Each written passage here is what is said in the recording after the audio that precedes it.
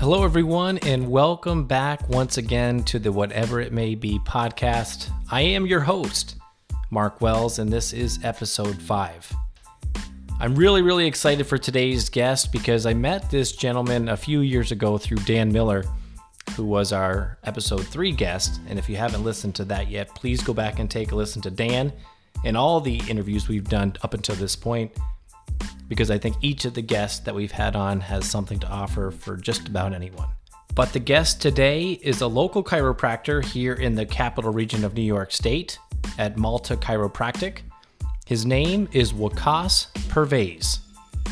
And up until he came over just a couple days ago to record this episode, that's all I knew, was that Waqas was a chiropractor. But I soon found out there's a lot more to the story, and you're about to hear that in just a few. Waqas was born in Pakistan, grew up in Oman, and then moved to the United States at 10 years old in a chase for the American dream. And I would say up until this point, he's done a pretty darn good job of doing that. Aside from being a chiropractor, Waqas is also a volunteer firefighter locally.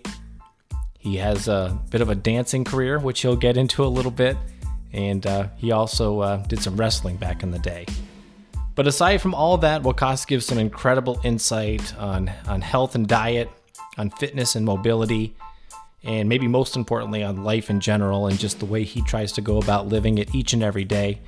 He's definitely a guy that likes to carpe diem and do all he can to get the most out of life. And I think if you can take a few morsels of what Waqas has to offer, you'll be in great shape. Aside from that, the thing that makes him a really great guest is that he brought me cookies. And his mom gave him a great tip years ago that you always bring a gift the first time you come to someone's house. So Waqas, as I told you during the show, every time you come back will be the first time. So enjoy episode 5 of the Whatever It May Be podcast with Waqas Pervez. And if you would like to be a guest, please feel free to reach out because I'd love to hear your story and get it out into the world. We recorded this episode in May of 2022. And without further ado, here he is, Waqas Pervez. Waqas Pervez, whatever it may be. So happy to have you here on the program after we talked about it for a while and you're finally here in the homestead and ready to talk a little bit about your life. How does that feel?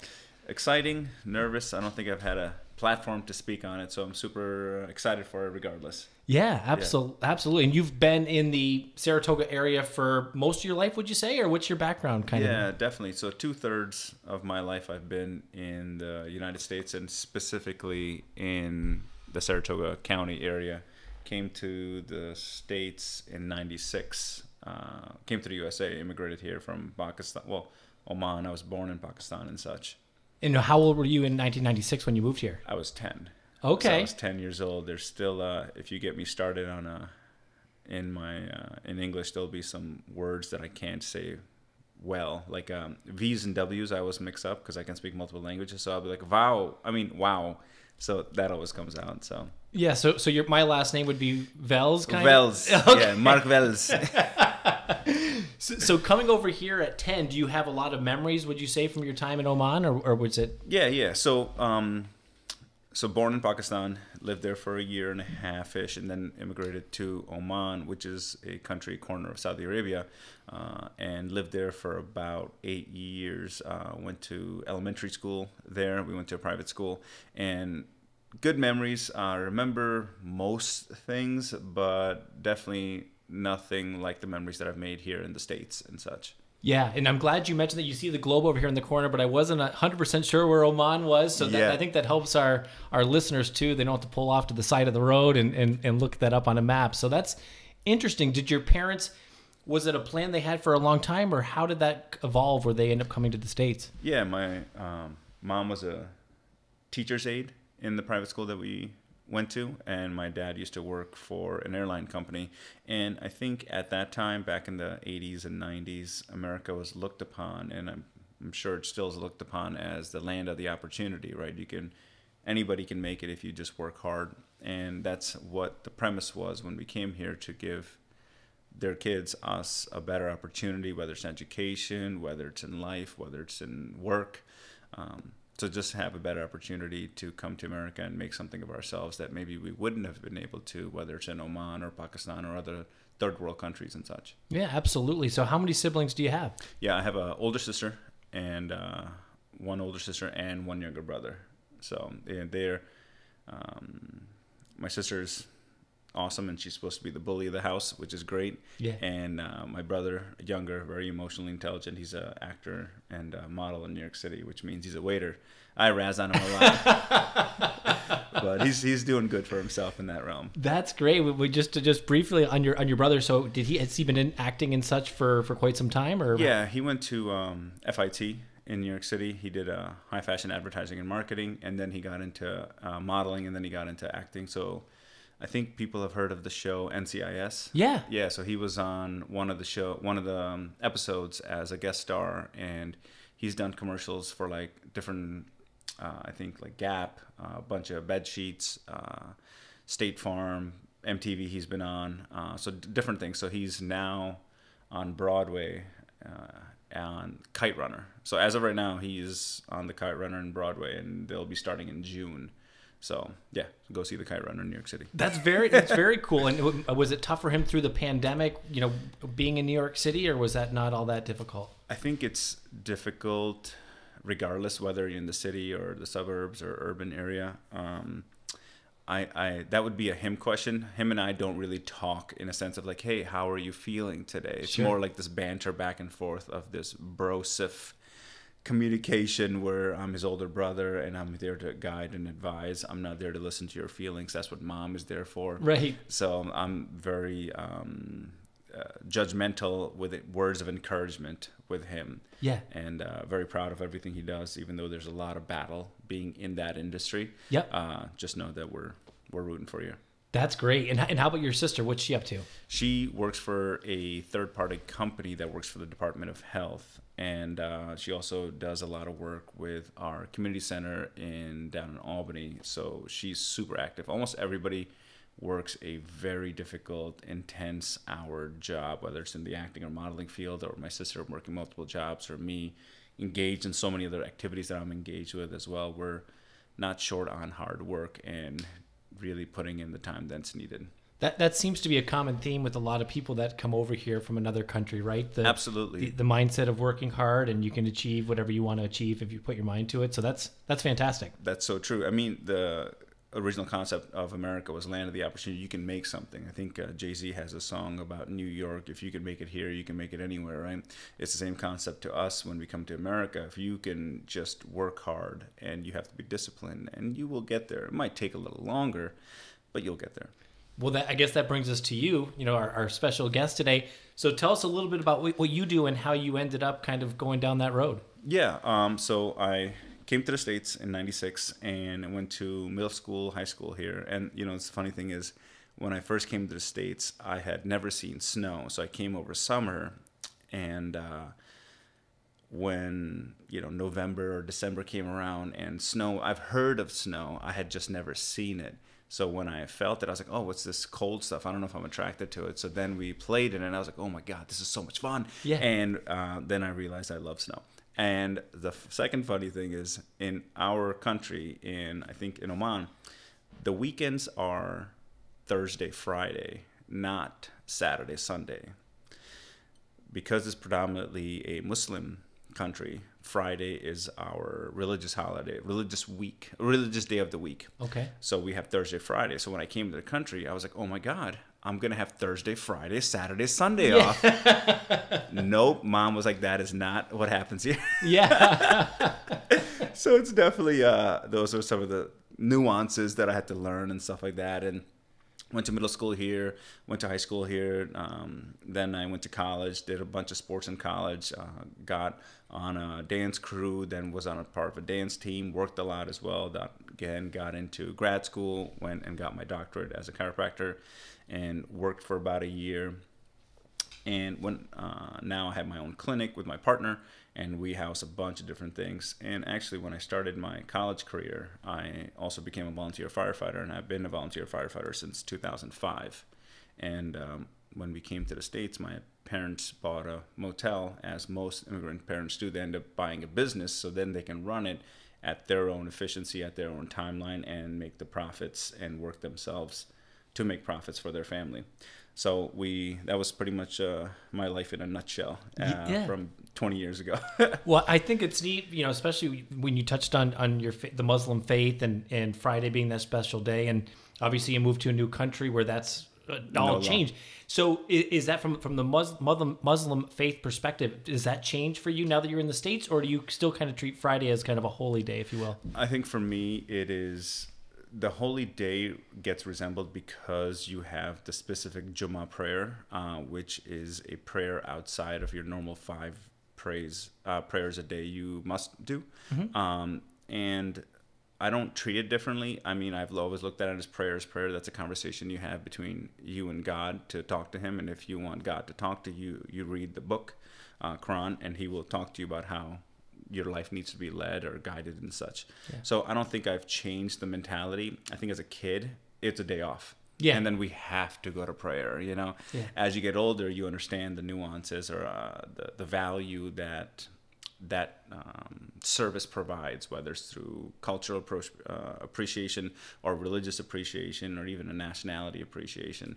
So I think it helped me understand better, but I didn't change the concept of that Jummah prayer for me or that Friday prayer for me.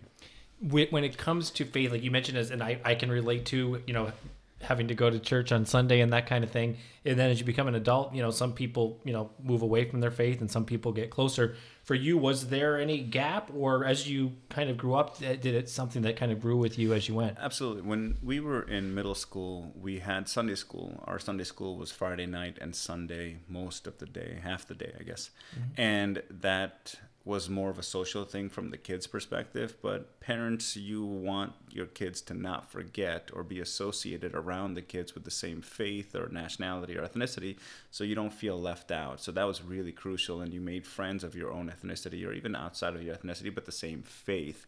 So faith has always guided my decision, whether it's, me working out or me joining a new business or me making a decision with my family.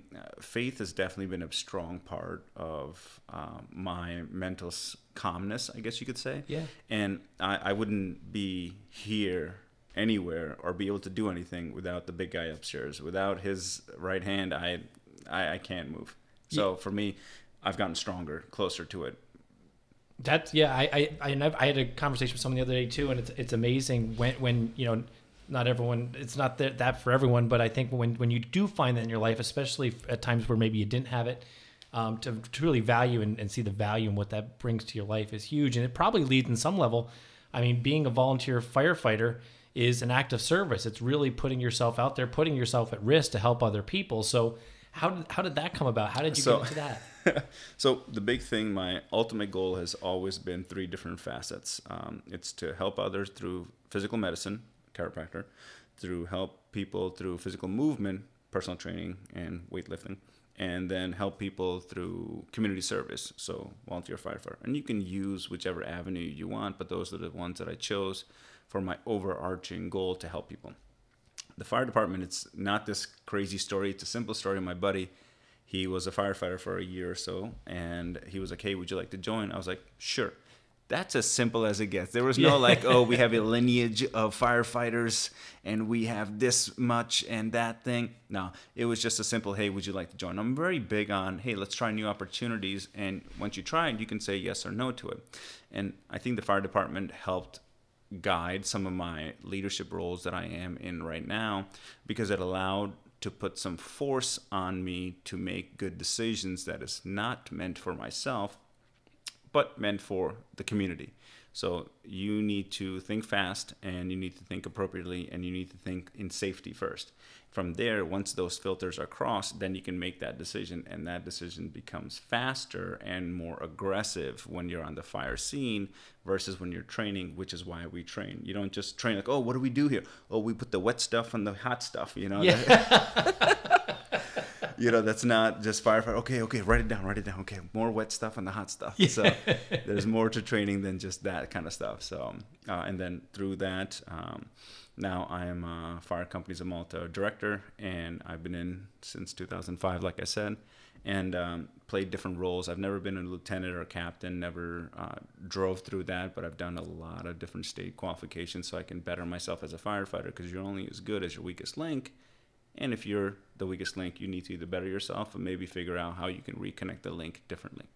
Yeah, and I'm sure that ties into work and really anything you do. If you're not a cohesive unit, if you're not working together for a greater good, obviously, in this case, it's life and death in a lot of cases, making sure that everyone's on the same page.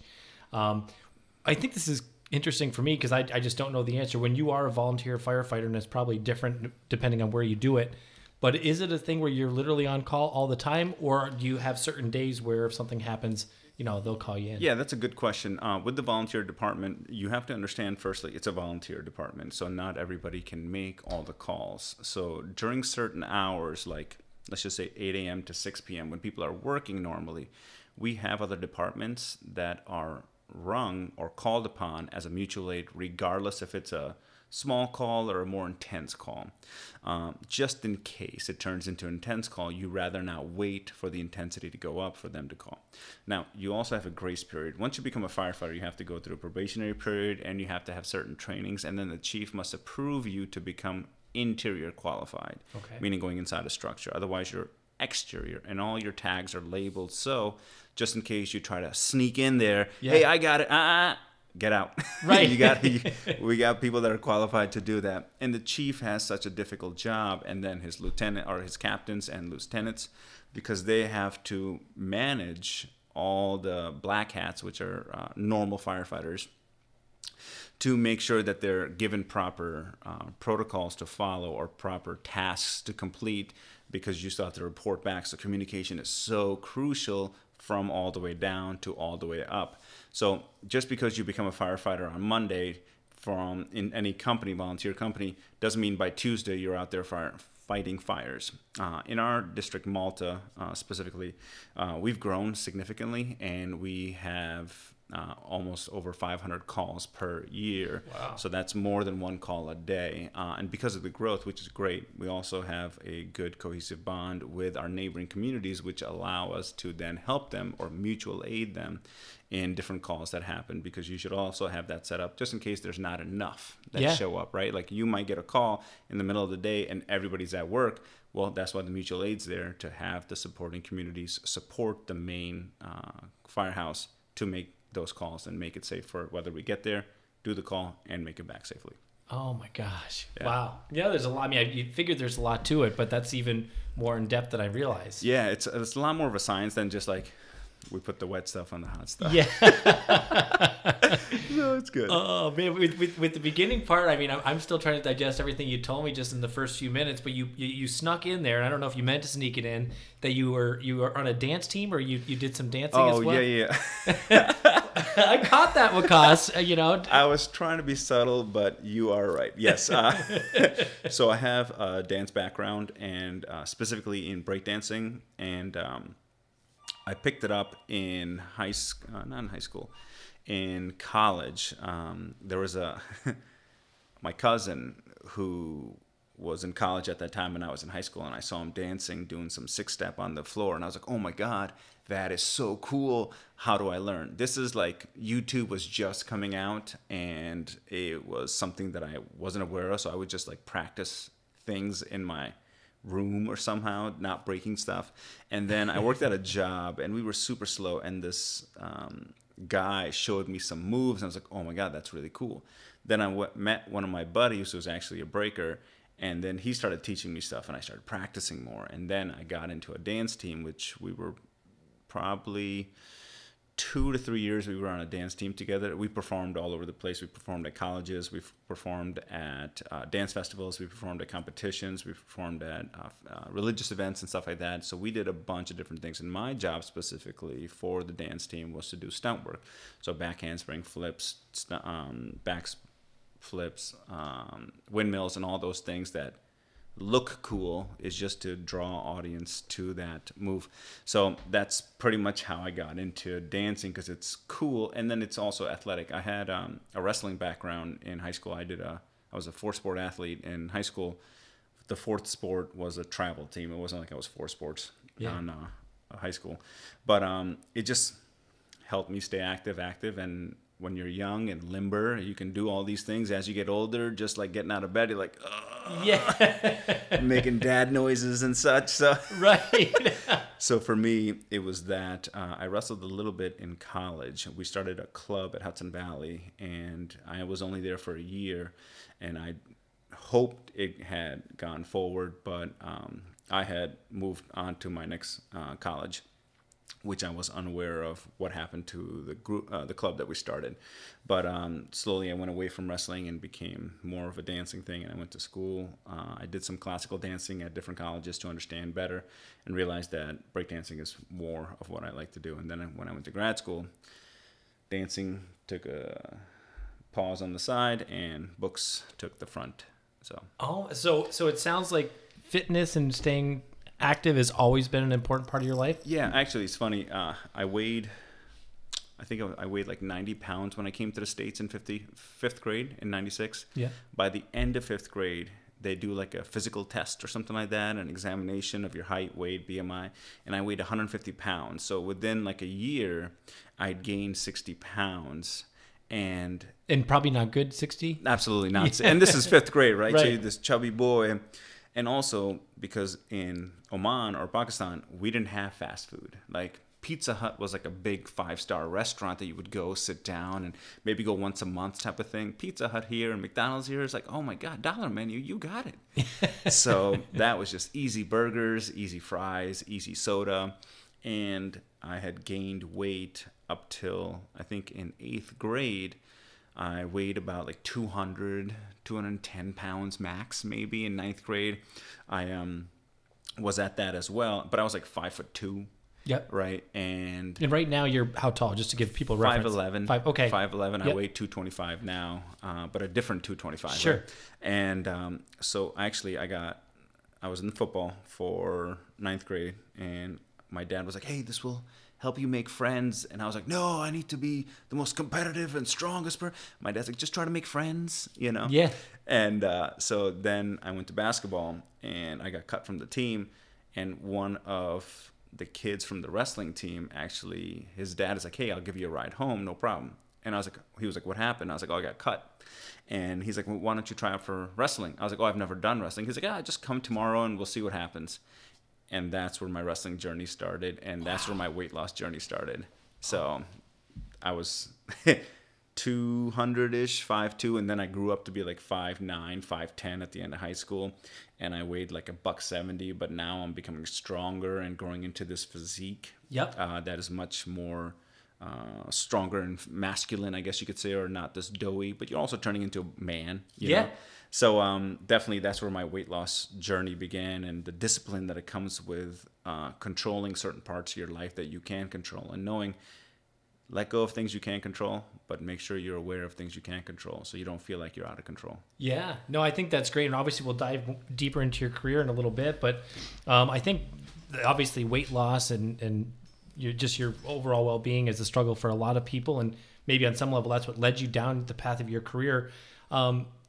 Maybe it's an easy question, maybe not, but did you equate most of it to just getting more active, or you started eating better? What do you think is the number one key for folks to kind of look at when it comes to that kind of thing? I think the biggest thing that people assume is that they have to do something out of the norm to get the results that they're expecting. Okay. The simplest example I can give you is if you have a pet, right? A dog, cat, iguana, whatever.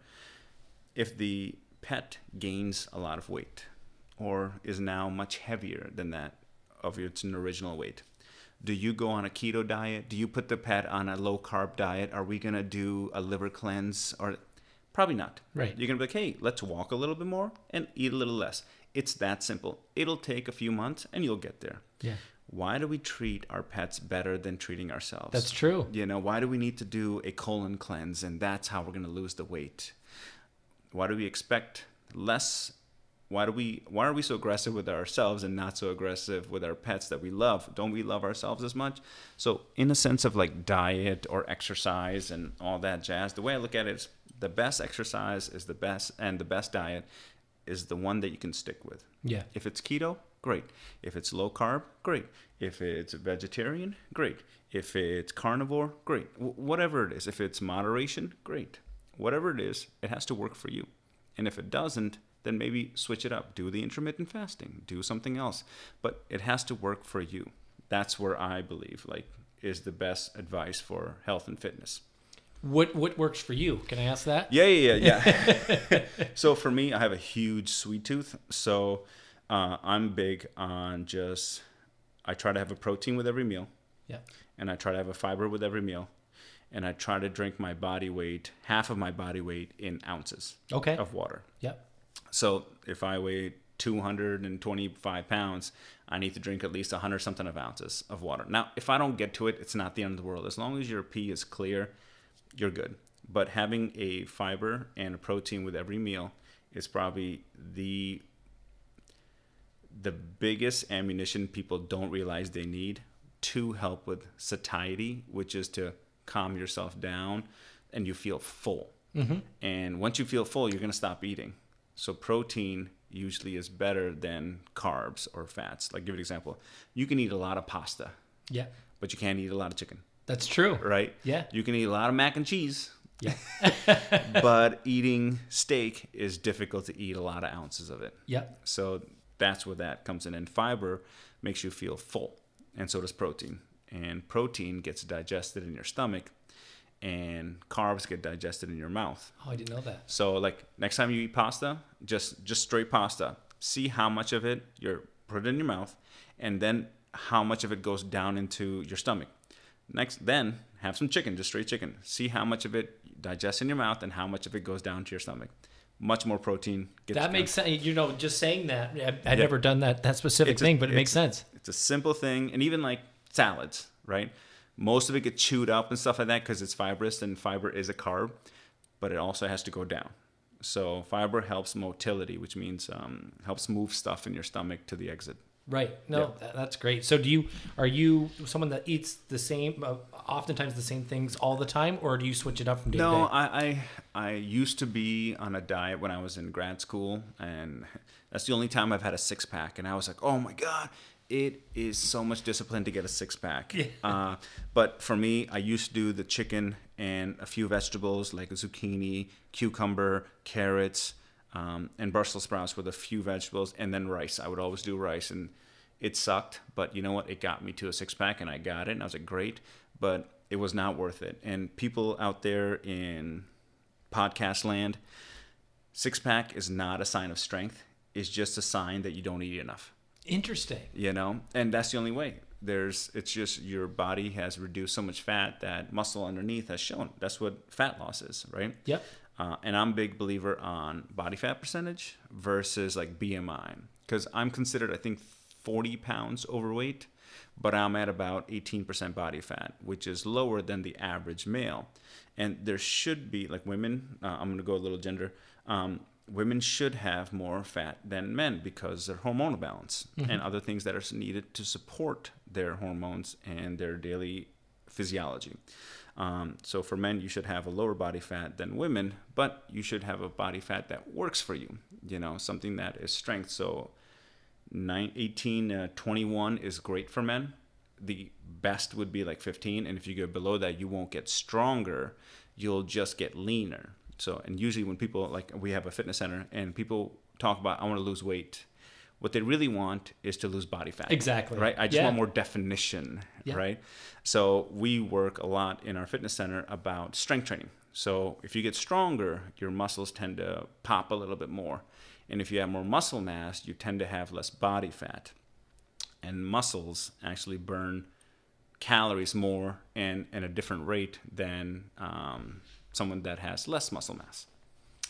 Yeah, absolutely. I think I could talk about this kind of stuff all day because it is fascinating. One other thing briefly on you, do you find that certain times of year you tend to be leaner than others, or are you pretty consistent where you're at about 18% all the time? Yeah, I keep it about 18 to 19% all year round. With the wrestling background, the funny thing about wrestlers is they have summer bodies in the winter and winter bodies in the summer because wrestling's during winter time. Yep. So you have these lean, muscle mass guys that are just like cutting weight and such. And because we've cut weight all winter long, in the summer we just want to let go. So we're these chubby boys when it comes to actual summertime when everybody else is trying to lean out and stuff. So Right. For me, I can maintain 18% all year round, which is why it works for me. Like, it works for me. Somebody else might be like, hey, 20% is my goal.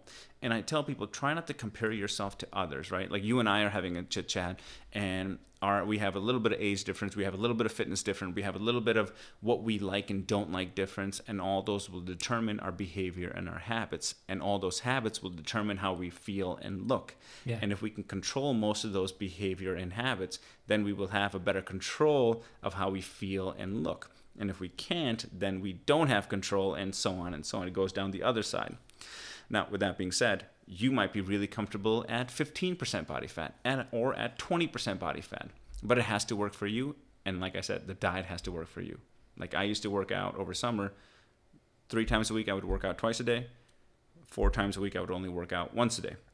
But I was also exhausted running the business, also doing firefighting stuff. And I also helped my dad with this motel, and then also doing some work with my family, just because you have to have some family life. Yeah. And trying to find a social life, right? Yep. There's, I think there's a circle I saw. So in undergrad, I did a double major, double minor. So I have a bachelor's in science as well as bachelor's in psychology. And then I have a minor in sociology and women's studies. So in psychology, they have this circle, and in the circle is broken up into 3 parts. There's sleep, there's work, and there's leisure or social. Mm-hmm. You can only have 2. So either you can sleep and work, and you're not going to hang out with friends. You can hang out with friends and work, and you're not going to get much sleep. Or you can hang out with friends and sleep, and you're not getting much work done. Yep. So you have to figure out which 2. And it's a dynamic thing. Sometimes you're working a lot, you're sleeping a lot, you're not hanging out with friends. Sometimes you're hanging out with friends and working a lot, you're not getting a lot of sleep. So you have to figure out what works for you. Sometimes you're working a lot, no problem. Sometimes you're sleeping a lot, no problem. Sometimes you're hanging out, no problem. So the way I look at it from what I can do from a fitness perspective or maintenance is it has to work. Am I a little chunkier some days, and am I a little leaner other days? Yeah, but the whole point of it is not a day-to-day, a week-to-week, years. Can I maintain it? And if I can, that's what we're going for. That's great, and I can attest, because Waqas mentioned the sweet tooth. His mother is a great woman. I've never met her, but great advice. He brought me a few cookies, so he must have known on some level. Absolutely. So some things do work for both of us, Waqas. You know? I mean, I know I'm a true fatty underneath. Don't let the body fool you. It is. My mom always said, whenever you go to someone's house the first time, you should always bring a gift. Yeah. Well, I appreciate it. Yeah. And every time you come back, let's consider it the first time. Okay. I like it. We might put a damper on your waistline because I bring good stuff. So that's that. No, they look great. So I can't wait. I'm happy to share, of course, Waqas. Yeah. You know.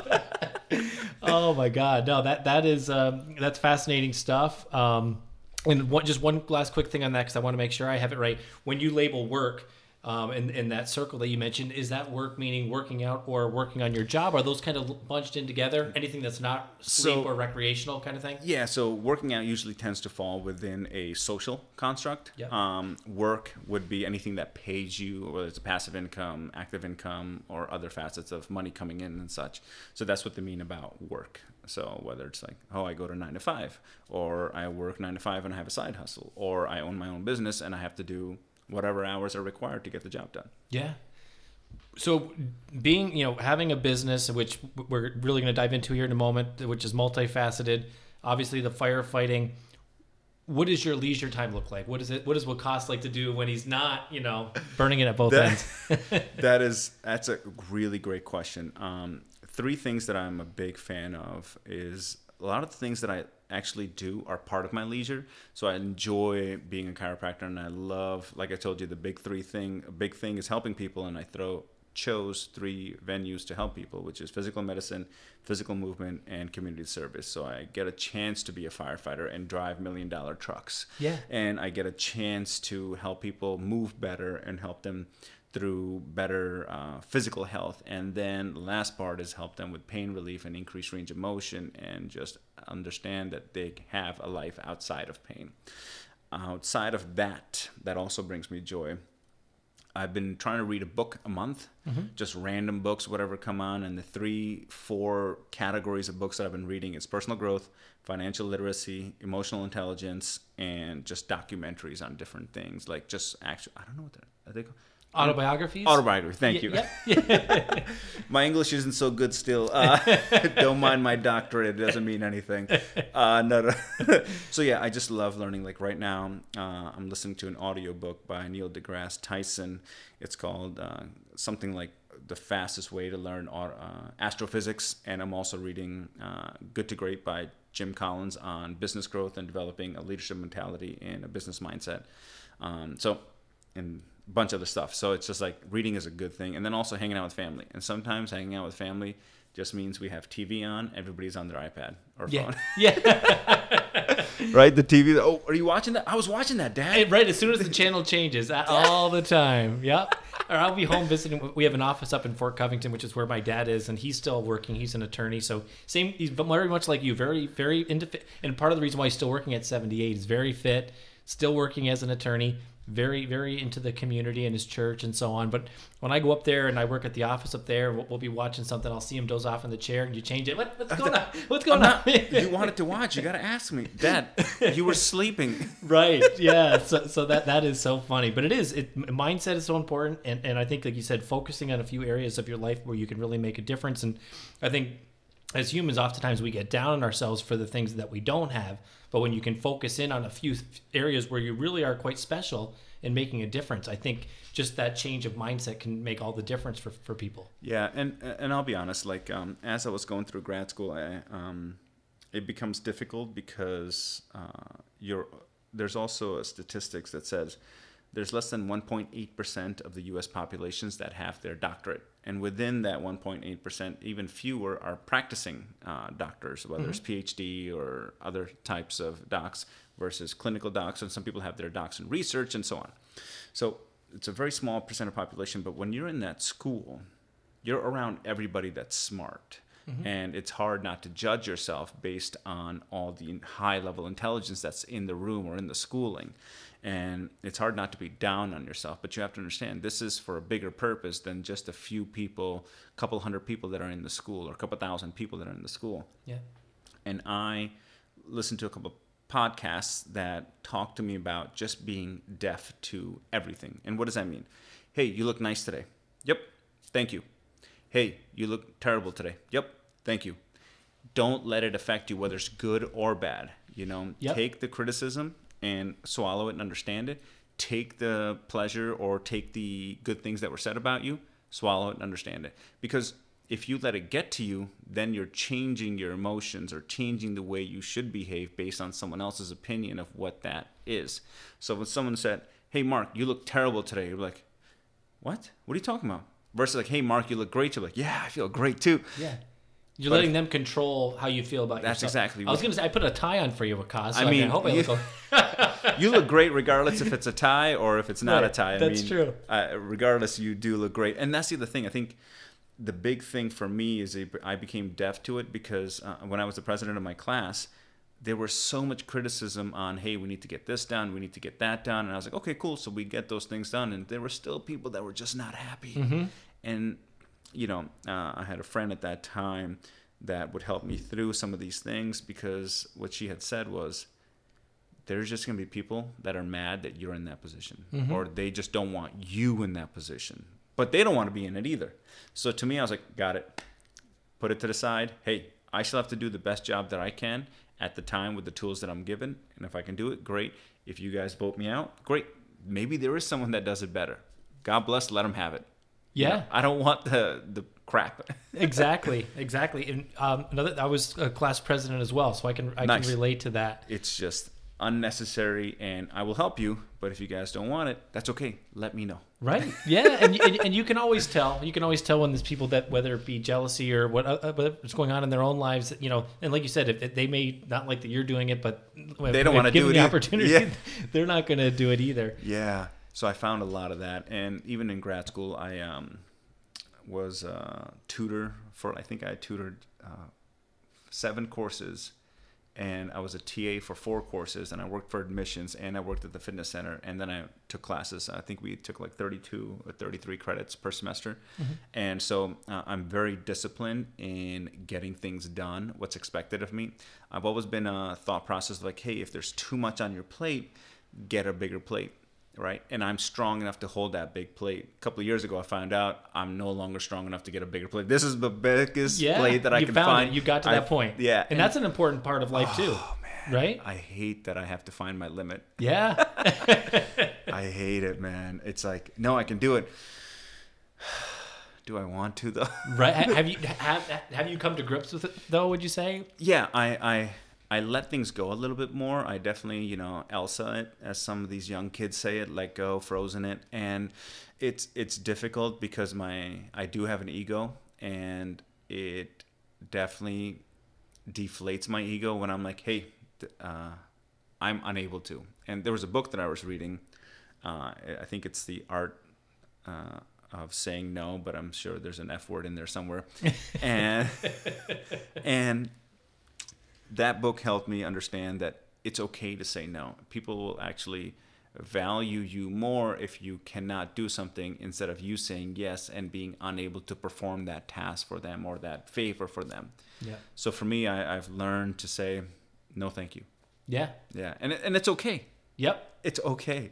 Yeah, and I mean, I would say on some level I can be a people pleaser or someone that doesn't want to tell somebody no, but like you said, in a lot of ways, you're doing them a favor, and you're doing yourself a favor by just being open. Do you want to go do this Friday, and you don't really feel it, and so you kind of leave them hanging. You're stressed out about how I'm going to tell them, and it is a lot more freeing. And I think it's a great tip that you offer there for sure. Yeah, my dad, I think from what I remember, he said is like, you should never make a promise when you're happy. Interesting. Go with that. I want to hear more about that. So what he talked about is like when people are super excited, like say you're hanging out with friends, mm-hmm. and everybody's kind of like, hey, we should definitely go on that trip. You're like, yeah, I would love to go on that trip. Let's make plans to go on that trip. And you're hanging out. Everybody's yeses and yeses and yeses. And then when the time comes, hey, where's that trip? Oh, well, come on, man. I thought you were going to. Yeah. I thought we were going to go to Costa Rica. No, well, what? See, I didn't have the finances, or the timeline is different. I already bought the tickets. I thought you said we were going to buy the tickets the next day, and I was waiting for you, and now I'm the only one. So don't make promises that you can't keep, or don't make promises when you're super excited about something. Yeah, and it's the same thing, super excited or super upset, right? Or super stressed. Yeah. It's you can't, because then it becomes emotional. Mm-hmm. And I think for me, that can be a good thing or a bad thing, because I sometimes am unemotional on a lot of things. I'm super direct with things. Even though I might seem excited or I might seem sad, I still can control that aspect, or best as I can, control that facet of my emotions that like, hey, let me take a time out. Let me take a step back. Is this really what's best for me at this time for all the resources that I have? Or do I need to give it a few minutes? And if I'm uncertain, I always just take a step back and be like, hey, let's take a pause. Give me a day, mm-hmm. And the day isn't to let me calm myself down. The day is actually for me to gather more data. Is this really a good information? Is this really all the information I need about that trip to Costa Rica? Hey, Mark, let's go. We're going to Costa Rica. Yeah. All right. And then I buy the tickets, and Mark's like, hey, man, I can't give that up because of blah, blah, blah. So I have to take that step back and say, is this really something that I want to do? Or is this just like a hee, ha, ha, let's make it happen? Right. So just taking that step back definitely helps. That's fantastic.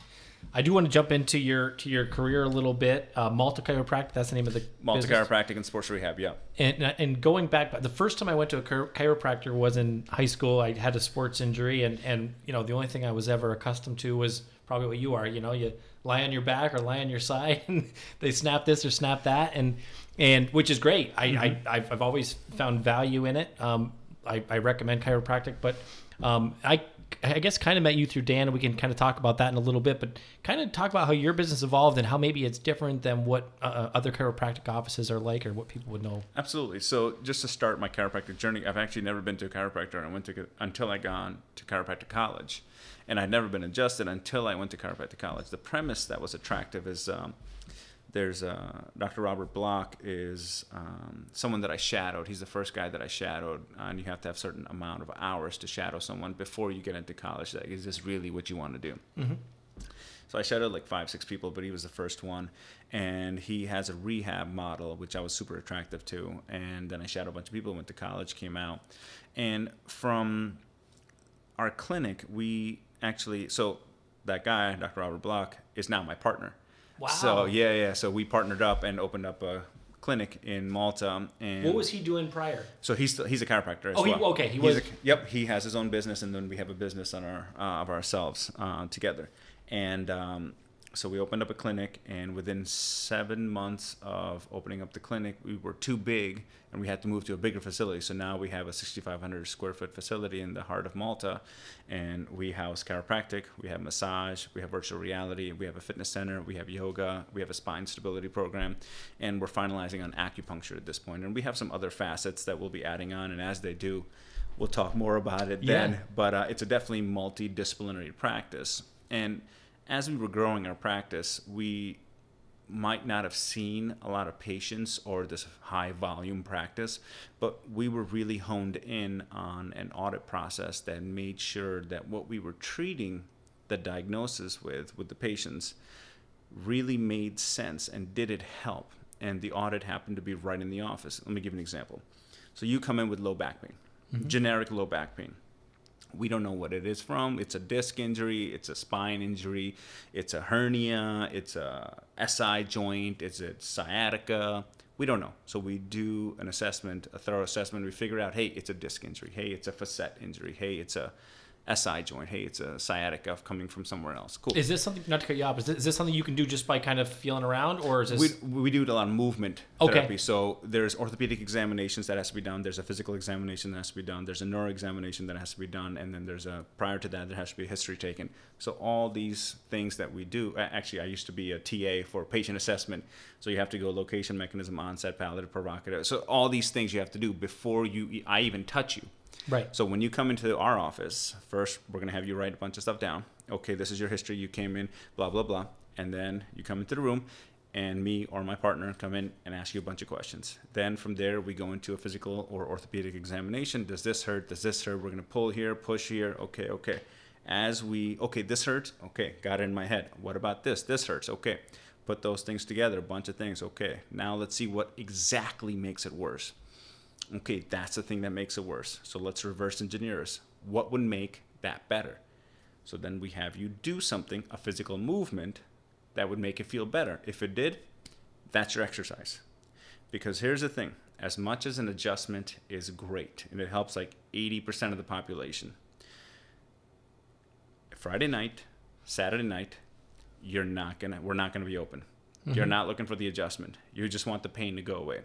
So that physical exercise we gave you that made it feel better right in the office before we adjusted you, that's your home care exercise. Yeah. And the adjustment is a catalyst that'll speed up the process. Great. So that's kind of our model. And our goal is conservative spine care specialist, not lucrative spine care specialist. We don't want to see you for the rest of your life. I'd rather see a price shopper or at the gym than coming to my office all the time because it keeps hurting. Mm-hmm. Right? And if it keeps hurting, something else is going on. Maybe we didn't hit the mark. Just like any MD. You come in, you have neck pain. The MD is like, here, take this thing. 2 days later, it didn't work. Okay, that's not it. Something else. Take that thing. Oh, that did work? That's the thing it was. We just do it in practice, in office, at the time of your assessment. So that's how our model's different. And this was actually able to get us in with the Albany Empire when they won their first national championship, which is the Arena Football League. Yep. And we were able to get in with the Albany Firewolves, which is a box lacrosse pro team as well. Very cool. So, yeah. So we deal with like high-level athletes. We also deal with college kids and high school kids and middle school kids for athletics. But majority of our patients are just like run-of-the-mill mom, dad, that just like raking, shoveling, stuff like that. So we get a lot of those people that sit for long periods of time. Pandemic, when it struck us, we slowed down a little bit and then picked back up because everybody's back was hurting because they were all sitting, and the neck was hurting because they were all on the computers and working from home. Yep. So it's a very cool practice, because say you come in, you have back pain, and I realize, hey, it's just soft tissue. Great. We're going to adjust you. We're done with our treatment. You're going to go to our massage therapist, and they're going to handle that rest of the care because you don't need to. Plus, it's in office. You don't have to go out. You don't have to get a referral. Yeah. Portal of entry, you can come on in, we'll assess you properly. And we are almost like a triage. Hey, maybe you need acupuncture. Hey, actually, you just need a massage. You just need a couple of workout sessions and you should be good to go. It's just a movement pattern that we need to build. So stuff like that. So most or all people that do come in for that initial consultation, they're meeting with you or your partner? Absolutely. Okay. We want you to, first of all, feel valued when you come in, and we want you to be heard. Not a lot of people get a chance to tell their whole story before a doctor cuts them off. I think the timeline is like 15 seconds or something before a doc cuts you off, and with a chiropractor it's like 7 minutes before they cut you off in a conversation. Right. We're much more open communication, and your timelines of treatments are much longer. So your initial appointment is about 45 minutes to an hour. Your follow-up appointments are about 10-15 minutes, and we have treatment rooms that are isolated away from each other. We don't have like an open treatment room concept. We want you to be able to have that privacy as you get treated, because sometimes we need to go to certain areas like the upper back area or the lower back area or the hammy area that people don't feel comfortable exposing in an open treatment room. Right. So we have those closed doors and private treatment rooms for that reason. Wow, that's amazing. Yeah. The one thing, and maybe I'm thinking of something totally different, but the one thing that seemed to not fit with everything else you mentioned was the virtual reality. Is that what I'm thinking, or is that something different? So actually, virtual reality is a very cool concept that we came across because we were interacting with some people from Global Foundries. And one of the head over there invited us to come check out the VR rooms and the programs that they have there. And we went there, and it was mind-blowing. And I was making small jokes. I was like, oh, this looks like Iron Man. This was back in like 2017 and 18. And he's like, no, this is not like Iron Man. Iron Man is like 10 years old. And I was like, oh, that's crazy because you guys are so far forward with what are the things that you're doing. So that inspired us to have a virtual reality room in our facility. So we have it for two reasons. One is performance enhancement. The other is for kinesiophobic patients. So people that have trouble moving because they're afraid they might hurt themselves. Yeah. And we believe in gamification of fitness to make it fun, make it into a game, and then you don't realize you're working out. So performance enhancements, we have a program called RESL, stands for resilience. Yep. Soccer-based program that's also used under Manchester United and Premier Blackwater League. I think I'm saying that, Premier League. And they use it once a week with their players for performance enhancements. And there are papers that we have that help you get 29% better from virtuality to actuality. So if you play this once a week for a certain amount of timeline, you will get better. And it's low cost because you don't have to get all these soccer balls out. You don't have to have a big stadium. You don't have to go chase the ball out. You don't have to have someone with you. You can do it all by yourself because it's in this VR program. And this program actually collects all the data. So say you only kick with your right foot. He's like, hey, you actually kick with your in-foot, right foot only, not your out foot. So we need to work on that. Maybe you're only really good at scanning the ball on your right and really bad on the left. So it collects all this data, sends it to your email. So then you can say, what do I need to do? So then when we have teams, we can say like, hey, this JV team everybody needs to work on this one part because they're all not so good at it. And the coach will collect this data and be like, hey, everybody on this team needs to do this. Or he can do it individually.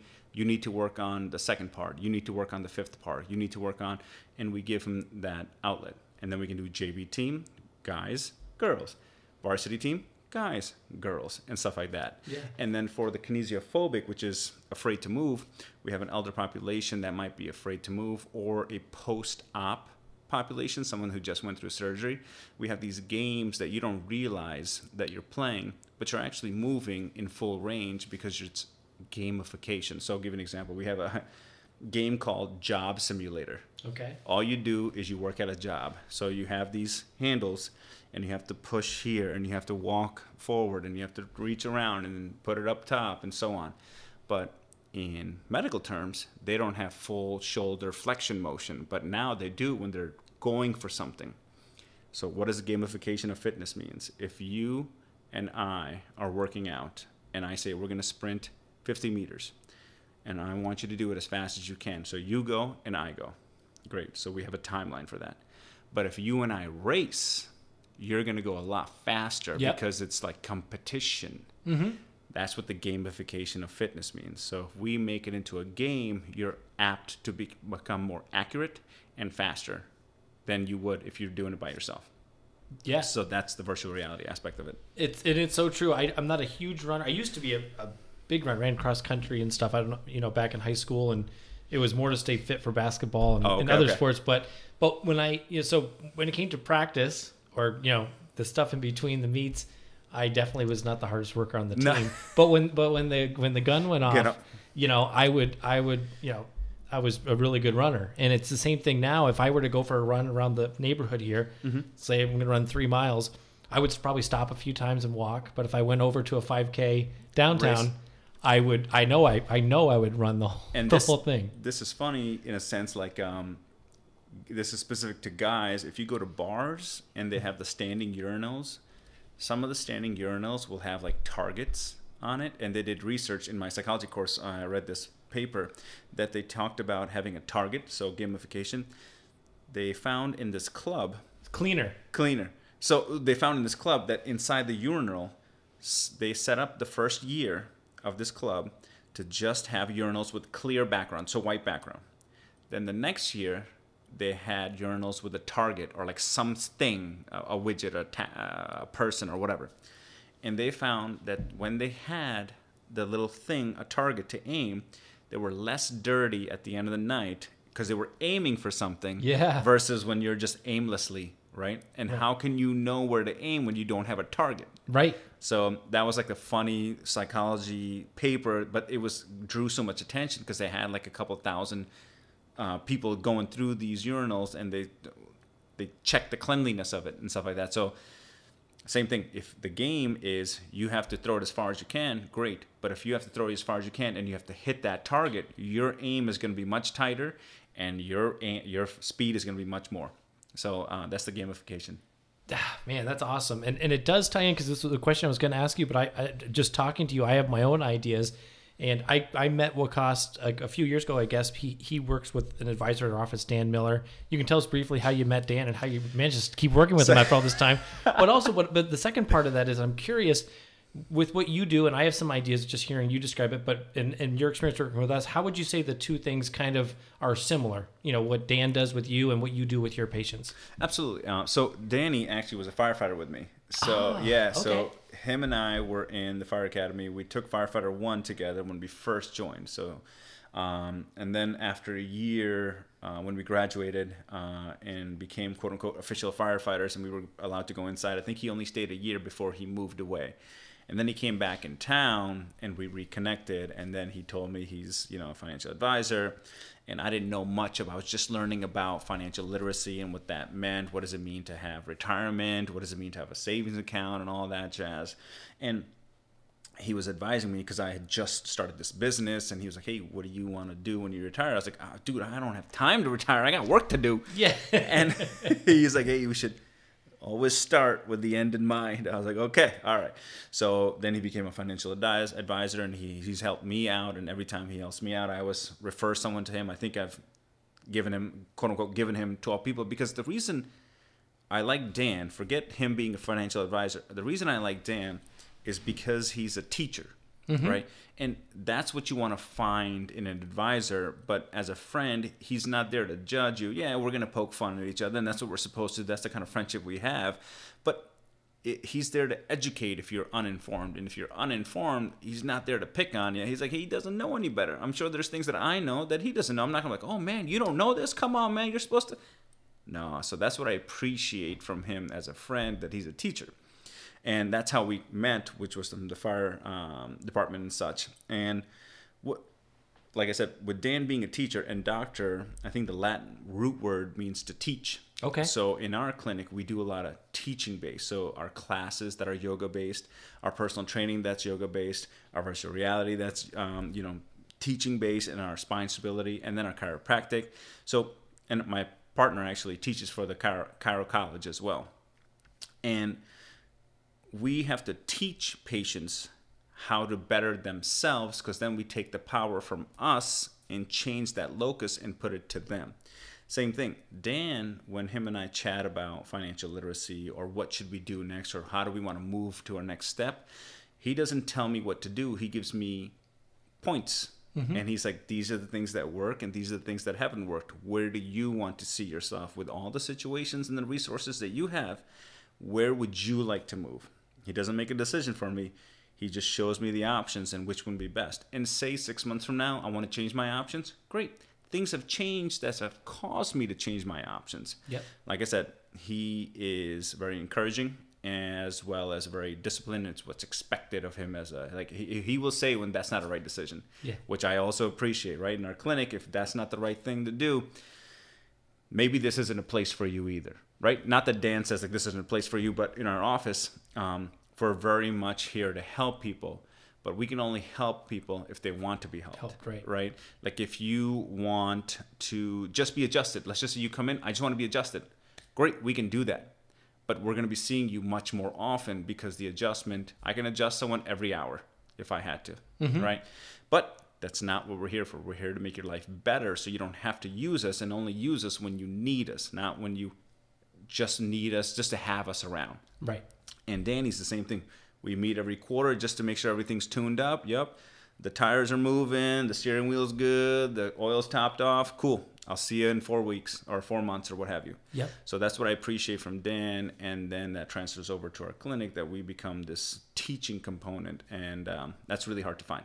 Yeah, no, I would agree. And I would say, just to add on to that, I think a big part of what we do, Dan and I and the rest of the advisors is, much like you described, a lot of it is finding that pain point for the client. It's a different type of pain, but a lot of people come into our office because a lot of times they don't come in, I should say, and because they're embarrassed. They think they're going to be judged. They should be further along than they were. They don't know where they stand in relationship to their goal. And you're right, a part of it is that education. Sometimes I'll get a kind of a blanket question like, what percentage of my salary should I be saving for retirement? And I say, it sounds like I'm avoiding the question, but in reality, it is different for everyone because everyone's got a different type of lifestyle.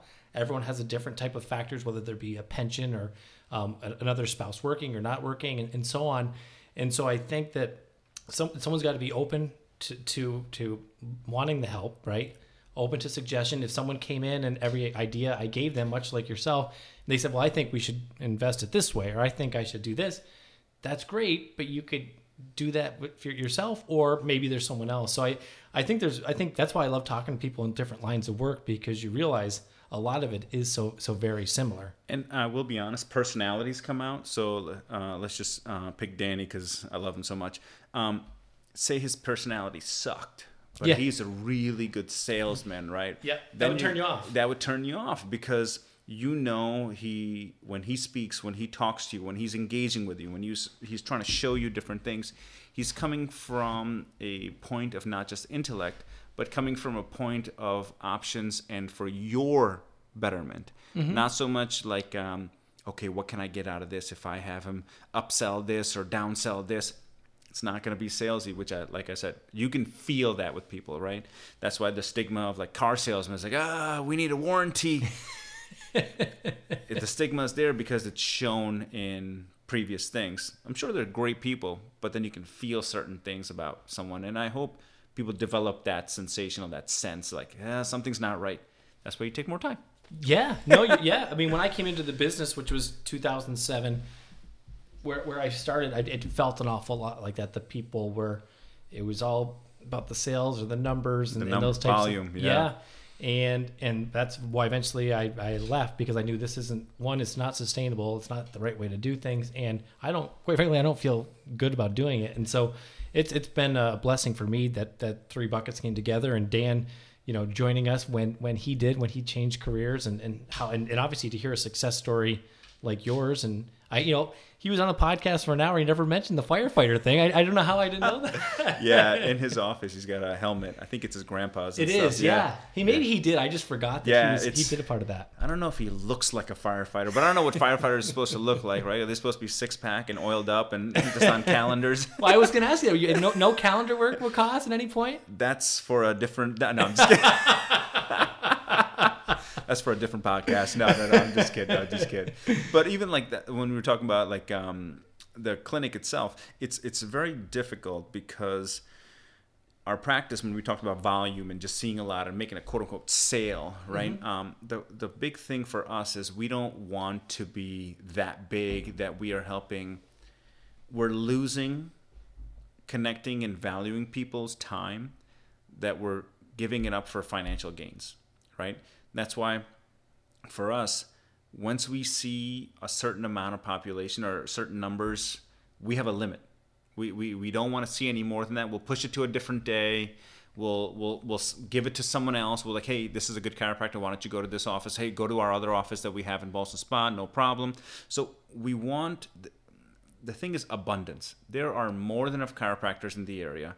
There are more than enough personal trainers in the area. There are more than enough massage people in the area. There's more than enough whatever in the area for you to find the one that works for you. And if it doesn't, come back to us and we will make it work. Yeah. But the thing is, we don't want high volume. We don't want to see next person turn it over. We're just cookie cutter treatments. Everybody gets the same thing. Low back pain gets A. Neck pain gets B. Well, how do you know what that low back pain is? Is it A? Is it A plus? Is it A minus? Is it AA? Is it A minus A? So that's why we rather take the time and figure it out. And if it takes us a little bit longer, that's okay with us, because we really need to figure out, is this really appropriate for chiropractic care? Does it need to go to massage? Do we need you to go to get a consult from orthopedic surgeon? We have those connections also with our community and the docs, because they know that we're going to do a thorough job. So when we send patients over to another clinic or to orthopedic or to PT or to massage, they're like, yep, they came from Malta Chiropractic. Cool. We know their value. They're pretty good about it. And we send our notes over so they are aware of what we did, so they don't have to repeat it as well. So they can have the history of what we did, what worked, what didn't work, and they don't have to start from scratch as well. Yeah. I really think that's the best way to do it. You have to limit it. Same thing with me. I can't work with 1,000 households. Nope. And do a good job. And kind of like to your point about the plenty of this and plenty of that, I always joke that and you've been to our office a number of times, but there's about 6 different financial firms, right in that corner. So it's not there. You're not. It's not hard for you to be replaced, right? If right. It's. Like I said, there's a very low percentage of population that have their doctor in the United States. And secondly, there are plenty of chiropractors. You just Google chiropractors near me, you'll find good people and you'll find not so good people, just like hairdressers or any other profession that's out there. The thing is, which one sticks with you, which one works for you, and which one's going to help you. The 3 questions that we get asked when people come to the office are, can you help me? Do you know what this is? And how much is this going to cost? Yeah. Right? And usually the first 2 hold priority. Because when you're in pain, it doesn't matter how much it's going to cost. Right. At the end, once you get out of pain, like, what? Yeah. Doesn't covered by insurance? We take most insurances, but, Right. That's the other thing. People don't want to take insurance because they don't want to deal with that aspect of it, but that's a separate conversation about healthcare and the industry over there. Yeah. And it sounds like just from the vast array of things that you offer, you must have a clientele or patient base from 20 to 90. Is that pretty fair to so say? we the youngest patient I've adjusted is 3 months, and the oldest is 84. Wow. Now, like I said, we treated Albany Empire, which we were their official chiropractors for the season of 2019, which also won their Arena Championship League. And those guys are young, active, muscular, robust, get beat up here and there. I would not adjust them the same way I would adjust a small child. Yeah. Right? You have to adapt your treatment for the audience that you're treating. So the range of age group is varied, the range of type of care is varied, and the range of type of things that we see are right. So we'll see like discs that are super hot, meaning pain down the leg, can't stand just before surgery. If we can knock it down, that's good. If our goal is to not have you go through surgery. Right. There's a time and a place for medicine. There's a time and a place for surgery. There's a time and a place for all these facets of healthcare. But just because you roll an ankle doesn't mean we should chop it off. First thing is like compress it. Then we try to elevate it and so on and so on. So if we can do least invasive to more invasive type of treatments, then we're on the right track. Now, if we know statistically that the more invasive is going to be expedited and it has a higher probability of getting better than the least invasive and we don't want to waste time, great. Right? Someone comes in with a broken leg, we're like, let's just try PT.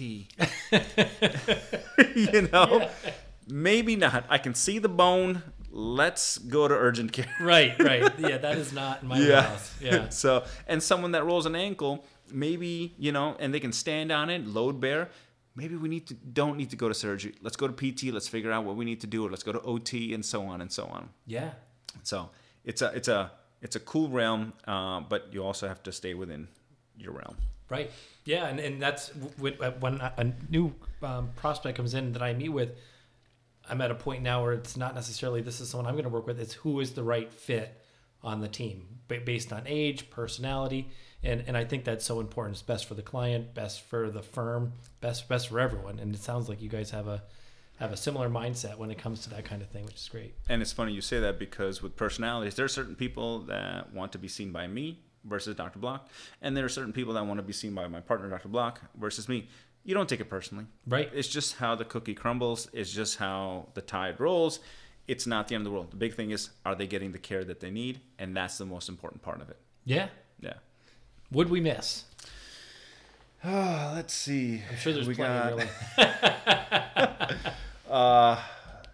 Not much. I think we talked about school. We talked about breakdancing, working. We did the firefighting. My business.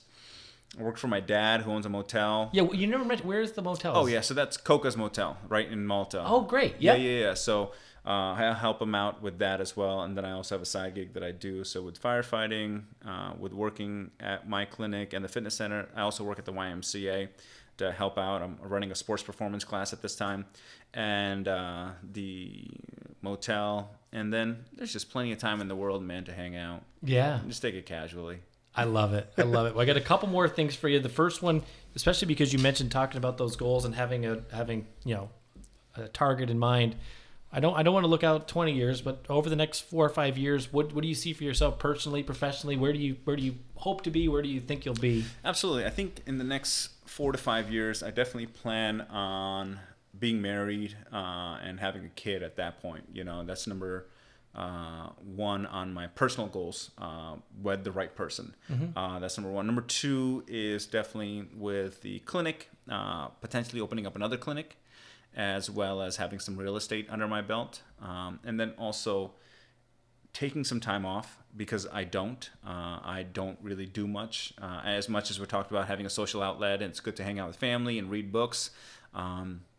Last time I traveled was 2019, just because I'd rather focus on my job and my career that I want to expedite. And if I can focus that energy towards what I want to do and be financially successful, I want to work right now like no one's ever worked, so I can live later like no one's ever lived. Right. And that's kind of my other financial goal, is not just to own property, but to also scale a lot of my business so I don't have to be there all the time.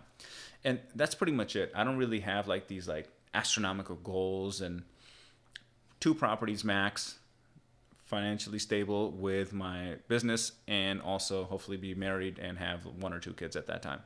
So super simple guy, but I'm like, there's a saying, I forget what it is like complicatedly simple or something like that. I'm like super complicated, but it's a simple concept. Right.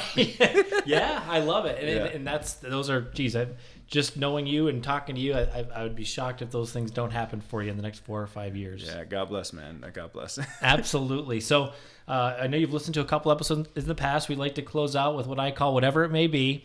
So it's 60 seconds on the clock. You know, short answer, 1 to few word answers. You think you're up for it? I know. Absolutely. Okay. Let's get I know after you're it. a busy man. Okay. So we're going to begin in 5, 4, 3, 2, 1. What is your favorite animal? Lion. Color. Red. What is the word you hate hearing? I like that. What is your favorite word in another language? Bus, which means stop in Urdu. Love it. What is your favorite type of music? Probably rap. What were you afraid of as a child? The dark. Favorite season of the year? All of them. Perfect. What is your favorite food? Anything with white rice or naan. I love naan. Love it. Love it. You mentioned your last vacation was in 2019. What is your favorite, or what would be the next vacation destination you'd like to go to? I don't have a favorite place to go to. I just enjoy the people that I'm going with. Love it. And lastly, because you have a sweet tooth, what is your favorite dessert? Chocolate chip cookies. Bang. And he did it. I think that's the most we've ever got done in a 60-second. I'll go back, but I'm pretty sure.